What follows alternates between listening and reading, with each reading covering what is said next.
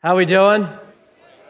So I have a video to introduce Genesis 34 because it's a very interesting chapter. So we'll check this out and I'll start talking.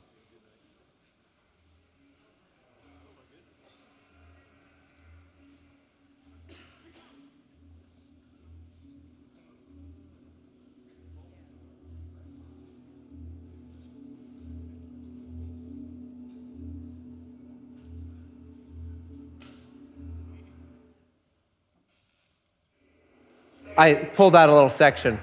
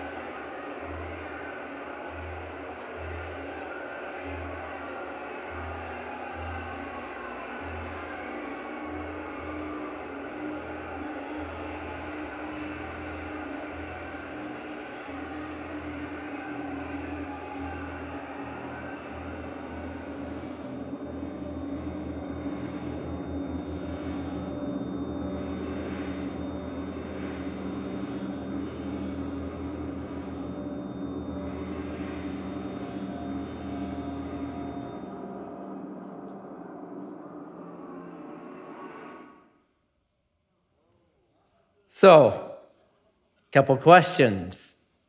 Do you know where that took place? New York City, Madison Square Gardens. Do you know when it took place? February 20th, 1939, before the start of World War II. And you have 22,000 people smashed into Madison Square Gardens. You've got 1 million plus people knowing about this all around New York City. And only one guy protests. His name is Isidore Greenbaum. He's the only guy that said, you know what? What's happening right here should not be happening. He ends up getting arrested, goes before a judge. The judge asks him this: why did you do that? Quote, there was so much persecution, I lost my head, and I felt it was my duty to talk. The magistrate asked him, don't you realize that innocent people might have been killed? Greenbaum replied, do you realize that plenty of Jewish people might be killed with their persecution up there? End quote. What a prophet. What we didn't know in February of 1939 is Hitler had just completed his 6th concentration camp. The plans were in. It was happening. I read that because Genesis 34 is a brutal, evil chapter. And when we are faced with brutal, evil, how do we respond? We'll be like the 22,000 people just caught up in it? We'll be like the 1 million around New York City just kind of ignoring it? Or will we be the Isidore Greenbaums that say, no, this can't happen. I have to do something. And so we're going to see a bunch of different responses in Genesis 34 to real evil. And we're going to talk about those different responses. And we'll end with what is actually a godly Christian response when we see evil. So Genesis is a narrative. It's a story. And sometimes it's okay to read little sections and think about it and talk about it, and that works. But other times, for you to get the big picture, you just have to read through the whole thing and then reflect and then kind of go back and figure out what actually happened. What did I just read? And I think for me, Genesis 34 is one of those narratives. You have to read the whole thing, or it doesn't make sense. You don't see the big picture before trying to dive in. So we're going to take a 30,000 foot view as we fly over. I'm going to read the whole chapter, and then we'll jump into it. Genesis 34. Now Dinah, the daughter of Leah, whom she had borne to Jacob, went out to see the women of the land. If you recall, I'm going to have to say something here. I know, it's such a bad tendency. So I just ruined the narrative. Jacob was told to move to a certain spot, Bethel, the house of God. He chose not to, and he's living in a spot he should not live in. So we were set up last week for that. Like, bro, you're in the wrong spot. Genesis 34. Now Dinah, the daughter of Leah, whom she had borne to Jacob, went out to see the women of the land. And when Shechem, the son of Hamor the Hivite, the prince of the land, saw her, he seized her and lay with her and humiliated her. And his soul was drawn to Dinah, the daughter of Jacob. He loved the young woman and spoke tenderly to her. So Shechem spoke to his father Hamor, saying, "Get me this girl for my wife." Now Jacob heard that he had defiled his daughter Dinah, but his sons were with his livestock in the field. So Jacob held his peace until they came. And Hamor, the father of Shechem, went out to Jacob to speak with him. The sons of Jacob had come in from the field as soon as they had heard of it, and the men were indignant and very angry because he had done an outrageous thing in Israel by lying with Jacob's daughter, for such a thing must not be done. But Hamor spoke with them, saying, "The soul of my son Shechem longs for your daughter. Please give her to him to be his wife. Make marriages with us. Give your daughters to us and take our daughters for yourselves. You shall dwell with us, and the land shall be open to you. Dwell and trade in it and get property in it." Shechem also said to his father and to her brothers, "Let me find favor in your eyes, and whatever you say to me, I will give. Ask me for as great a bride price and gift as you will, and I will give you whatever you say to me. Only give the young woman to be my wife." The sons of Jacob answered Shechem and his father Hamor deceitfully, because he had defiled their sister Dinah. They said to them, "We cannot do this thing to give our sisters to one who is uncircumcised, for that would be a disgrace to us. Only on this condition will we agree with you, that you will become as we are, by every male among you being circumcised. Then we will give our daughters to you, and we will take your daughters to ourselves, and we will dwell with you and become one people. But if you will not listen to us and be circumcised, then we will take our daughter and we will be gone." These words pleased Hamor and Hamor's son Shechem. And the young man did not delay to do the thing, because he delighted in Jacob's daughter. Now he was the most honored of all his father's house. So Hamor and his son Shechem came to the gate of their city and spoke to the men of their city, saying, "These men are at peace with us. Let them dwell in the land and trade in it, for behold, the land is large enough for them. Let us take their daughters as wives, and let us give them our daughters.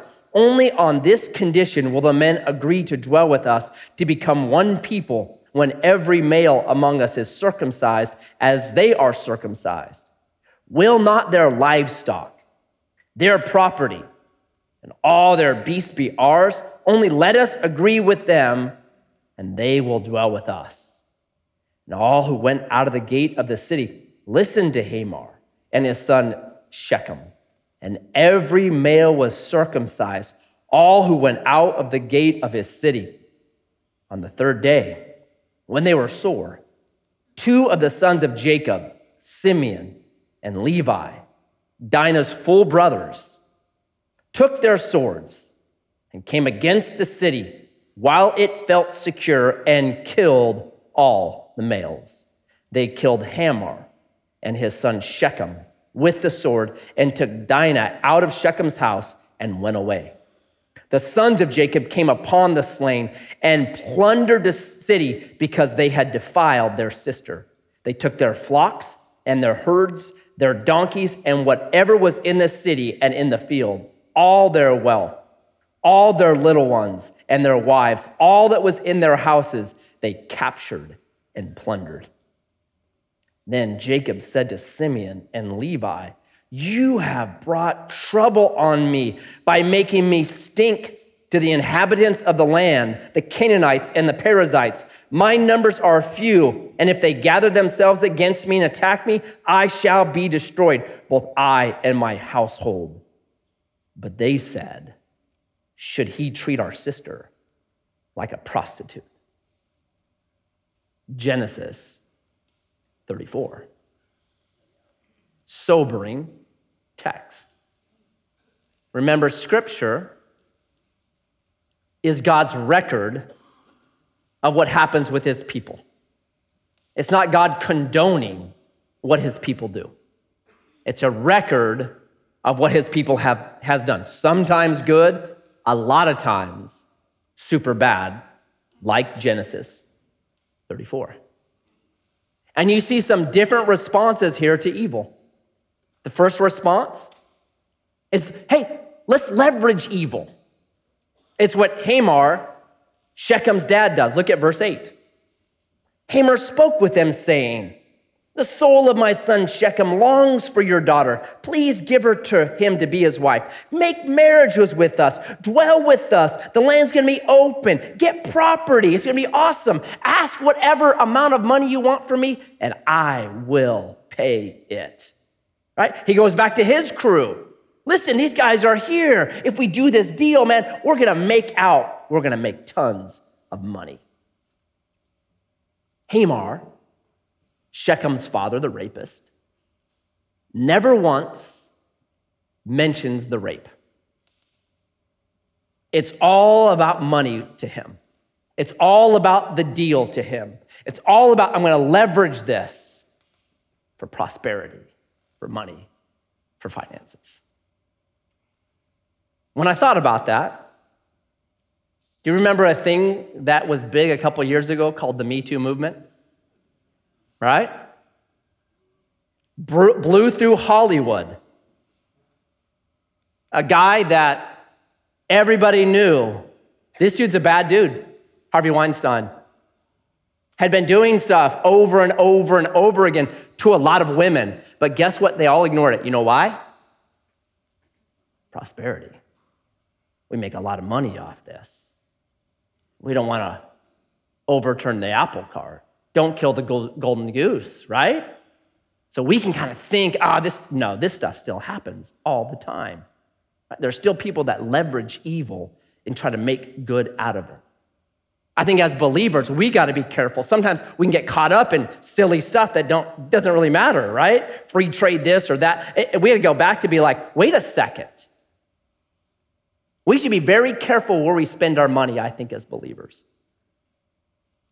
I don't think a believer should watch a single movie that was ever made by Harvey Weinstein's company. It should just be, no way. No way. I'm never going to support what that man did. I'm not going to do it. But it's not just the movie, right? It's elites have always, this guy Shechem's a prince, the favorite son. So he gets special treatment. You know, that still happens today. You guys remember a couple of years ago, there was an Olympic Stanford swimmer. That's a pretty elite dude, right? Olympic class, Stanford, elite university, used to be. Elite university, right? If there are any of those that exist anymore. And he raped a girl. And that trial was big news because of who this young man was. And his dad wrote a letter to the judge. And the letter somehow leaked out because this is what the dad said. How can you punish my son who has all this potential for a 20-minute mistake? Yeah. So the girl wrote a letter. And I've read the whole letter. I think it's actually good for us to read things like that because this is what she read back. She wrote back, Dad wants leniency, come on. He's Olympic class, he's a Stanford student, 20-minute mistake. This is what she wrote back. She said, a 20-minute mistake? I live in a body that feels like filthy, dirty clothes that I want so bad to take off, but I can't. And it's not gonna be for 20 minutes or 20 days or 20 months. It will be with me for years. The judge presiding over this case, according to California law, was supposed to sentence this Olympic Stanford swimmer to 6 to 12 years. Guess what he gave him? 6 months. And he got out early for good behavior. See, the princes, like Shechem's, they still get away with it. They still get away with it. We'll leverage this. We'll use it. Don't ruin his prosperity. 20-minute mistake. We're not different. Some people still leverage evil. Number 2 response, ignore it. Now Jacob gets the information, verse 5. Now Jacob heard that he had defiled his daughter Dinah, but his sons were with his livestock, so Jacob held his peace until they came. And then his final statement, verse 30.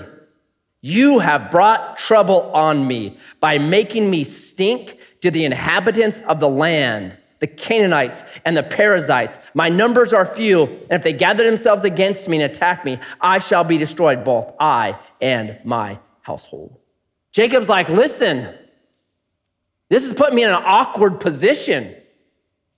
I don't like the awkward position. We're just gonna ignore this. We're just gonna hope it kind of goes away, it gets settled, things just change. But you know what evil is like? It's like a cancer. If you ignore it, it always metastasizes. Because what happens because dad ignores this? What happens to his sons? They become murderers, mass murderers, and thieves. So now it's not just a daughter who has been raped. Now his sons are mass murderers and thieves.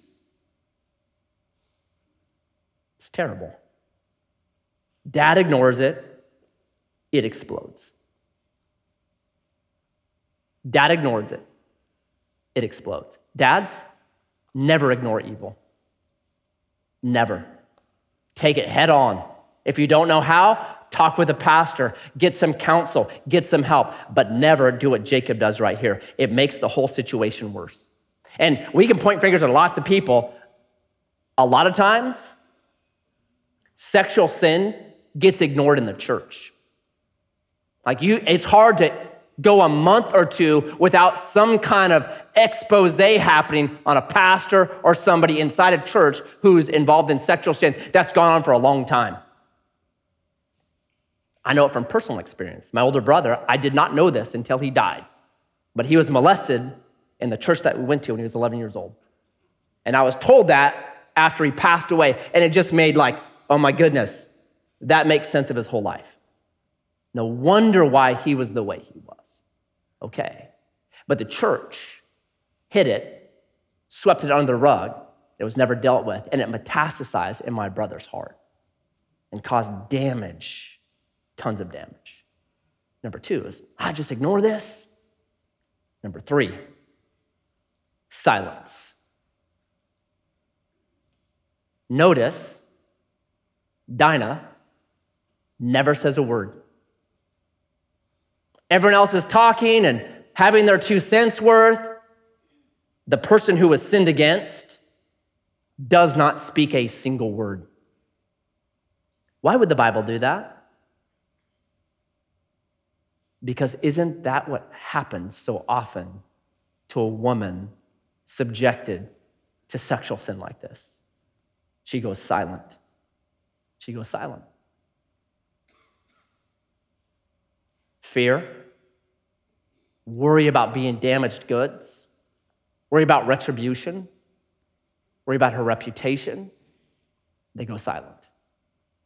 When I think about the Me Too movement, back to that, It took one person to come forward about Harvey Weinstein, and then it's all of a sudden 20, 30 other women. Yeah, he did the same to me. It took one person to finally say, break the dam and speak.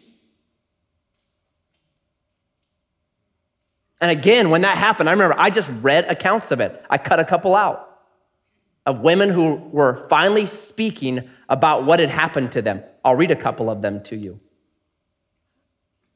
So one girl said this about what he did to her. Quote, she continued to blame herself for not fighting harder.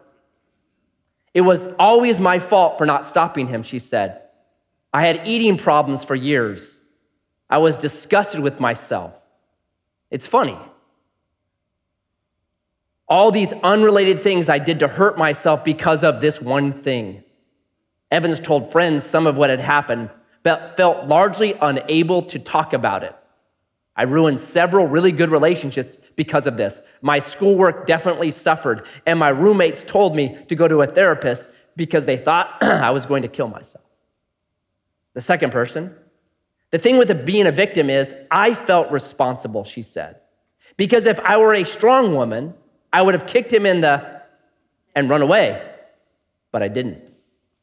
So I felt responsible. That's why there's silence. And you've got Hollywood, right? The most progressive, forward, right? Equal, all this stuff. It happened in Hollywood. Crazy to me. Crazy. So heartbreaking.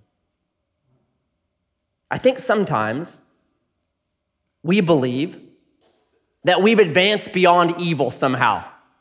That because we have technology or we have democracy or we have America, that somehow that protects us. No way. No way.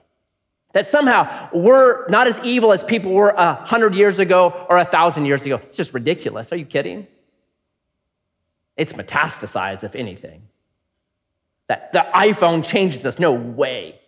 And the idea, here's where it comes from. If you're a philosopher or you read that kind of stuff, there's a guy named Rousseau who wrote about what he called the noble savage. Have you guys heard of that? It's this idea that if we could just put a human in the right conditions, good conditions, Eden conditions, if you just get them away from oppressors or bad people, bad parents, that are infecting them, that if you just get them by themselves, they would grow up and become noble and incredible, noble savages. I watched that Davos thing, the opening ceremony, where they had a noble savage come and bless the whole thing. I thought, oh, we're doing it again, aren't we? We're doing the whole thing. That's this idea. Anyone here ever read the book, The Lord of the Flies? That was written by William Golding about a group of English boys that get in a boat and they go and they wreck on an island and it's just them, there's no adults. And what happens? They become evil, terrible individuals. What you may not know, that was written in 1950, 1960, right in there. What you may not know is William Golding was writing a riff off a book that was written 100 years before that. And the book written 100 years before that was called Coral Island. So it was written in 1860. And Coral Island is about a group of English schoolboys. They get on a boat, all the adults die, they end up shipwrecked on an island, and they, because there's no oppressive parents and bad rules, create utopia. So why would William Golding, 100 years later, write the exact opposite book? What happened between 1860 and 1960 that might make him think maybe evil is around and it's really bad? Well, you have World War I, one of the most brutal wars ever fought because mustard gas was used, creeping death, killing millions and millions of people, trench warfare, unbelievable. And you had World War II, Nazis and concentration camps and 6 million Jews gassed and millions of other killed because they didn't hold up to the Nazi standard. That's why William Golding actually wrote it. Like, there's no such thing as the noble savage. There's evil in the heart of humans. Technology does not solve sin. Progressive advancement does not solve sin, right? So Dinah is silent because that's what happens to so many women that are put in this position. They're silenced. They don't feel like they can talk. There's nowhere safe for them. I don't even like that word, but it's true. And there's a fourth way to respond. You explode. So the boys come home, verse 7. The sons of Jacob had come in from the field as soon as they heard of it, and the men were indignant and very angry. They explode, verse 25. On the third day, when they were sore, two of the sons of Jacob, Simeon and Levi, Dinah's brother, took their sword and came against the city while it felt secure and killed all the males. Now, anyone that has a sister can understand these brothers, how they felt. But what do they become in this process?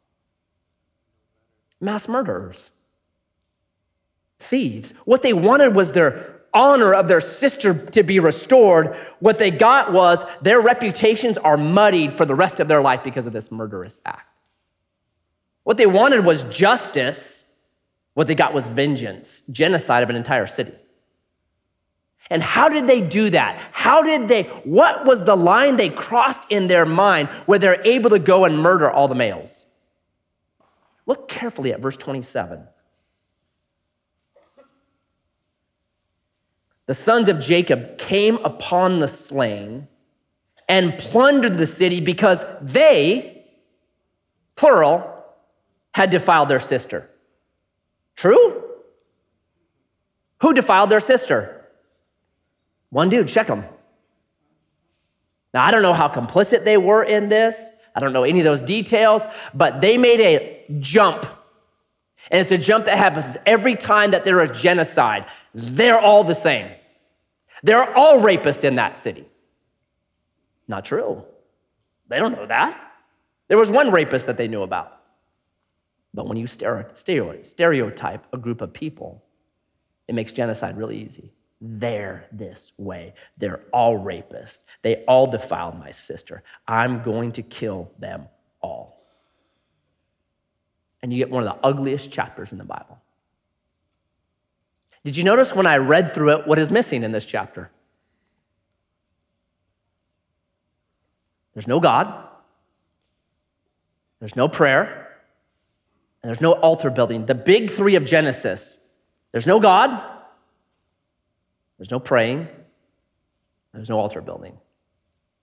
It's like God has left them to themselves. Lord of the Flies. Okay, you don't want me involved? Okay. So you read this and it's not good. There's nothing good in this chapter.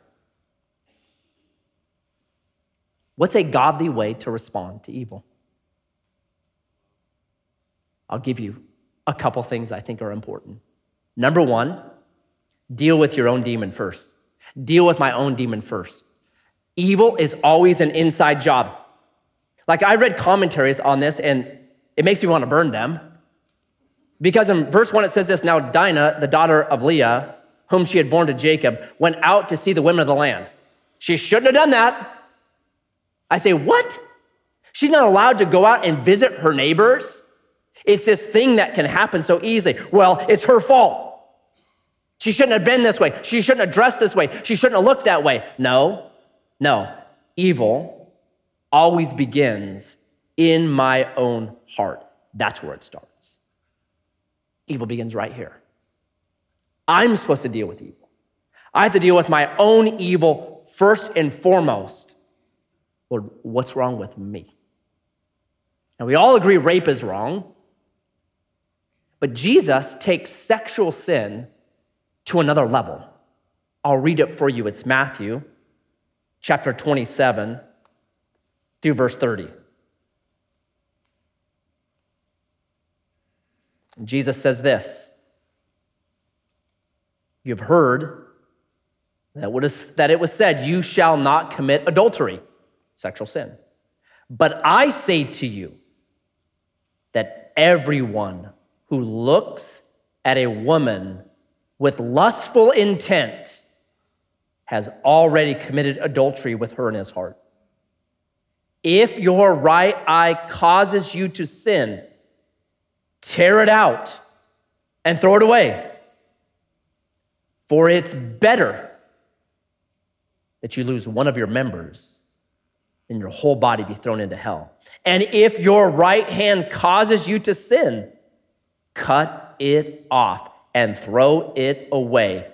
For it is better that you lose one of your members than your whole body go into hell. That is a radical sexual ethic.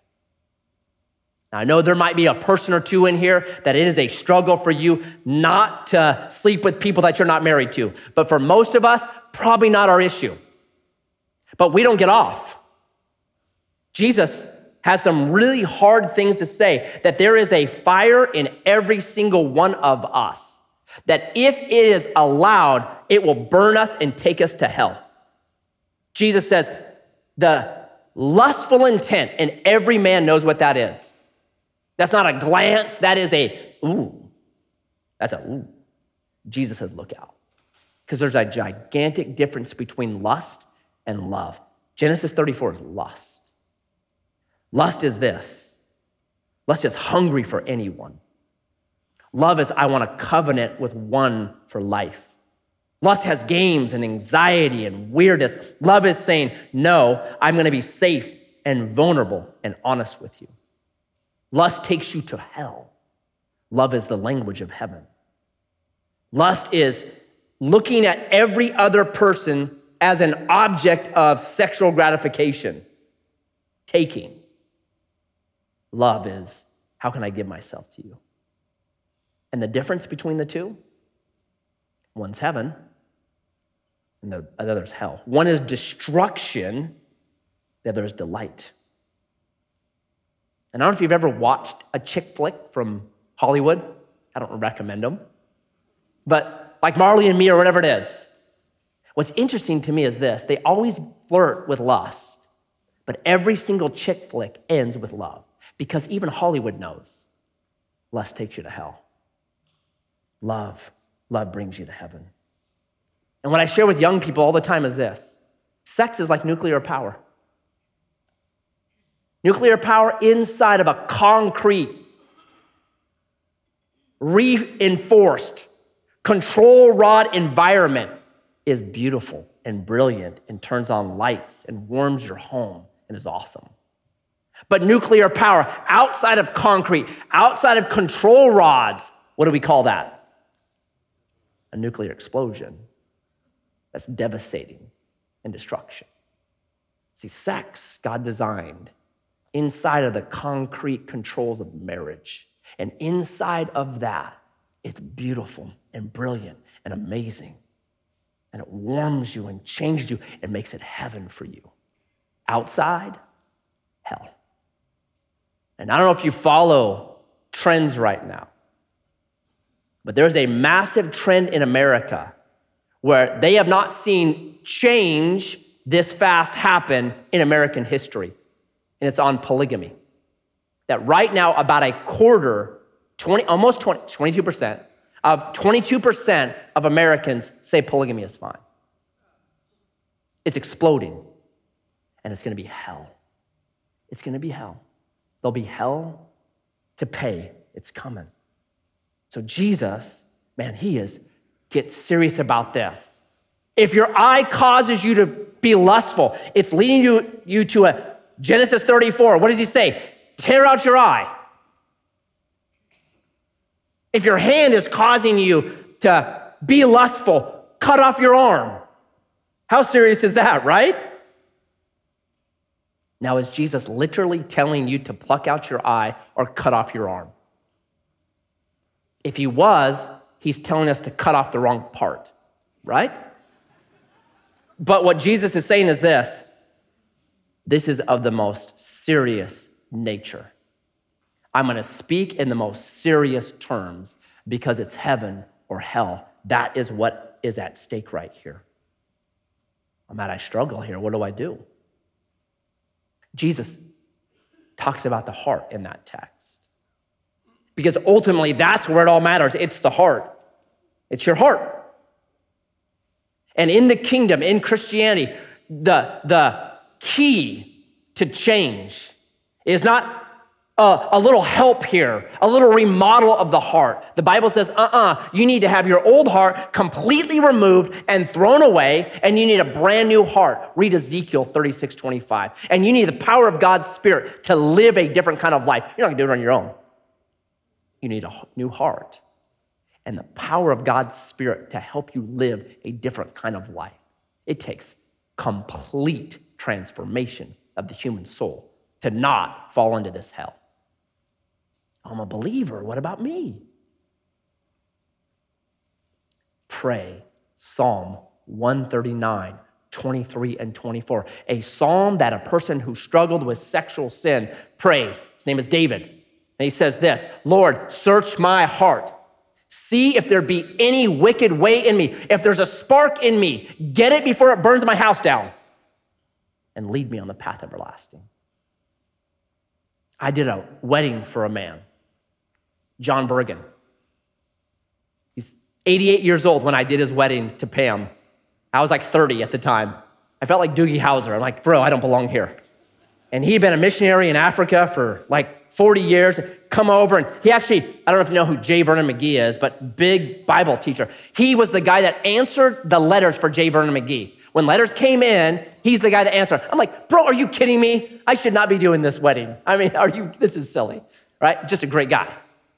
This is what he told me. He said, Matt, since the time I was in my 20s, every single morning, I pray Psalm 139, 23, and 24. And God has been faithful to me all these years. John Bergen. And there's a guy I hope to see in heaven because he's going to be so far up there. That's how you deal with it. Search me, catch this thing, nip it in the bud before it burns down my house and takes me to hell. Sexual sin. You deal first with your own sin. Number 2, you get angry. The boys are right, aren't they? They come in, they're ticked. They say, verse 31, they said, should he treat our sister like a prostitute? Jacob does not answer. Jacob knew they're actually right. They didn't do it out, they didn't carry it out right, but I should be mad right now. They're calling their dad out on his passivity. We should get angry at sexual sin. The Bible says this, Ephesians 4:26. Be angry, but do not sin. We're never to be passive toward this kind of stuff. They make a mistake because they explode. And you know what? Explosive anger, about 99.99% of the time is wrong. There might be a 1% or a tiny 0.01% time when you got to explode. Maybe Isadora Greenbaum, I just got to go off right now. This is completely wrong. 1 in a million. Most of the time it's wrong. When the Bible talks about anger, especially God's anger, what the Bible is saying is this. It's saying God has a settled opposition to that. I won't stand for it. We should have a settled opposition to evil, not in my house, not in my church, not in my heart, not in my city, not in my world. A settled opposition to it. Well, what does that look like? I think about William Wilberforce, who heard about the evils of slavery and had a settled opposition to it. So guess what he did? He got elected to Parliament. And in Parliament, every single time he had the chance, it was slavery must end. And he did this year after year after year after decade, and finally, it was abolished. That is a settled opposition to evil, and it changed the world. That's what we're supposed to be. Get angry. Get angry at it. Pray, God, make me angry at the things that make you angry. Move me with the same passion you have for things. Make me angry at the same things that make you angry. Get angry. Number 3, defend the weak. Defend the Dinahs. That's what we're supposed to be doing. I read that article about the girl saying, my friends were telling me I need to see a therapist. You know what I think she actually needed? Justice. She needed justice. She needed somebody to go to jail. That's what she needed. So I was talking with somebody that I'm close to that had been molested as a young girl. And this is what she told me. She said, the worst thing about it was that no one fought for me. Everyone wanted it to just go away. Just make this thing go away. This is too awkward. This is too weird. So no one ever fought for me. And it has scarred her for life. No one fought for me. Romans 13 says this, the government bears the sword for a reason, to punish evildoers. So I'm a mandatory reporter. Now it's because I'm a pastor. It's also because I'm in foster care, but I'm a mandatory reporter because evil must be brought to justice. That person cannot continue doing the same evil. Shechem would rape somebody else. So it's, no, sorry, you're getting turned in. We're going to defend those that need to be defended. And it's even more than that. I have this vision in my heart about what a city is supposed to be. And it comes from the Bible. So lots of people have these crazy ideas about Revelation, what Revelation is, and they want to do it this way and cut it this way. Man, I spent years looking at the 4 major ways to look at Revelation. Here's what I think Revelation is. It's real simple. It is God getting the hell out of earth. That's what it is. Trumpet by trumpet, bowl by bowl, it's God getting the hell out of earth. Because he wants to come back down and his presence to invade again. So he gets the hell out of earth. Well, if that's God's plan for the cosmos, for this earth that we live on, why not start right now? Let's get the hell out of earth. Let's get the hell out of me. Let's get the hell out of my family. Let's work on that. It's called inaugurated eschatology, by the way. I'm not just making this up. It's Jesus inaugurated this kingdom 2,000 years ago. And man, we want to work and see that it grows and becomes what he wants. Because one day he's going to return. He's going to fully get the hell out of earth. So we defend, especially the weak and the vulnerable, the Dinahs without a voice. And then lastly and fourthly, I have a saying, I've mentioned it many times. Pain that is not transformed will be transferred. People that have been pained in this way, and it hasn't been transformed, nothing's happened with it, it's just sat in them. You're gonna transfer, you're gonna hurt other people. You're gonna do things you would never think. I'll give you one final story. I think it was 7 years ago, right about this time, got a phone call from someone that my wife and I know well, lives about 1,000 miles away from us. She starts talking and crying. She had messed around with an app, invited somebody over, and they had raped her. And this was a day or two later. And so this girl is saying, I'm calling to say goodbye. I've got a gun. I'm gonna kill myself. So you go into like, hey, come on, you stop. So Charity and I were like, we had 2 phones.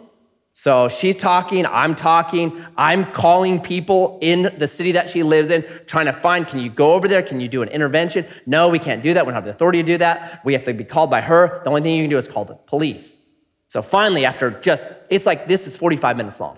I'm like, okay, she's gonna be mad at me, but I'm gonna call the cops. So I call the police, they head there for welfare, and then I break the news to this person on the phone with. I said, I know you're gonna be mad at me, but I didn't know what else to do. The police are coming. And she said, well, you're gonna see me on the evening news then, because they will not come through this door. I got a gun, and they're not coming through this door. So now I'm like, wait, hold on, right? And now I have to tell the police, hey, she's being irrational, she's armed. So now they're like, well, we're gonna be armed too. I'm thinking, oh no. And there was a moment that I couldn't listen, like both phones are on speakerphone, like I'm on the cops with one, Charity's with the girl. There was a moment where I went, oh no. The cops are saying, we're coming through the door. She's saying, don't let them, if they come to the door, I'm shooting. And I'm like, oh no. This was a person I know very well. She'd never been violent before in her life. Because pain that is not transformed gets transferred. You do things you never knew you would do. You do things you never thought you were capable of because of how hurt you are. Now, praise God. She put down the gun, like a moment of, put down the gun and doing better. Pain that's not transformed will be transferred. You have to be healed. The Bible says this, it's Galatians 6:1. It's the privilege of pastoral ministry. Galatians 6:1 says this. Bear one another's burden and so fulfill the law of Christ. Because he bore our burden. We get to do the same thing for people. And if you're in here and you have experienced that kind of pain, get healed. We have a group of ladies, if you're a lady, called Titus 2. Every once in a while, I'm in with a Titus 2 lady, and I always sit there and wonder, why am I here? I am the appendix right now because they're so brilliant and they have such great wisdom and biblical guidance. It's just, I'm useless. I'm the appendix. Talk with the Titus 2 lady. We have Wildflowers, which is a group that is specifically targeted to getting your pain transformed through the power of Jesus Christ. Get signed up for those classes. If you're a guy, we've got 423 ministries. We've got pastors. We'll talk with you. We'll walk with you. Jesus Christ can heal you and take your pain and transform it and make it into something that you would never believe. And I've watched it happen time and time again because he's able to do that. Genesis 34. The Bible does not skip the hard things of life. Jesus came to heal us from the hard things of life and make us healers for other people. It's 1 Corinthians chapter 1. With the comfort you have received, comfort other people. Pain gets transformed, and we get transformed and become healers of others. Jesus, I pray for those in this room who know too well the story of Dinah.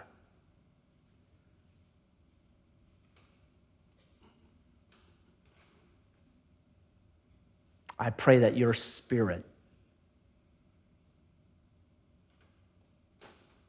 would be the comforter for them.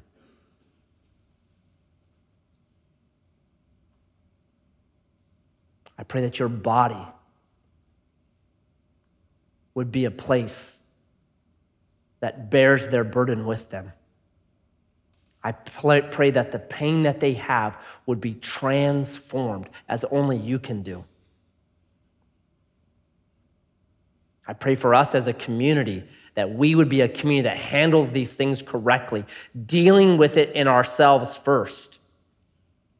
Is it I? Being radical on sexual sin because it will metastasize.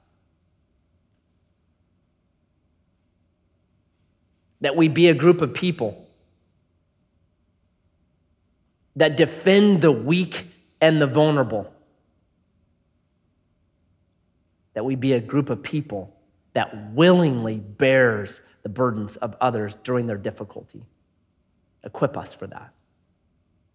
I pray as we go from here with this heavy chapter, we would always keep in mind that you are the King. And one day, you will take everything that is evil and broken and you will wrap it up and you will throw it away in a place called the lake of fire. And we will live with you free of disease, free of evil, free of rape, free of everything that's broken. Happy day that will be. May we remember you're the King and you're coming for us. And I ask this in Jesus' name. Amen. Amen. God bless you guys.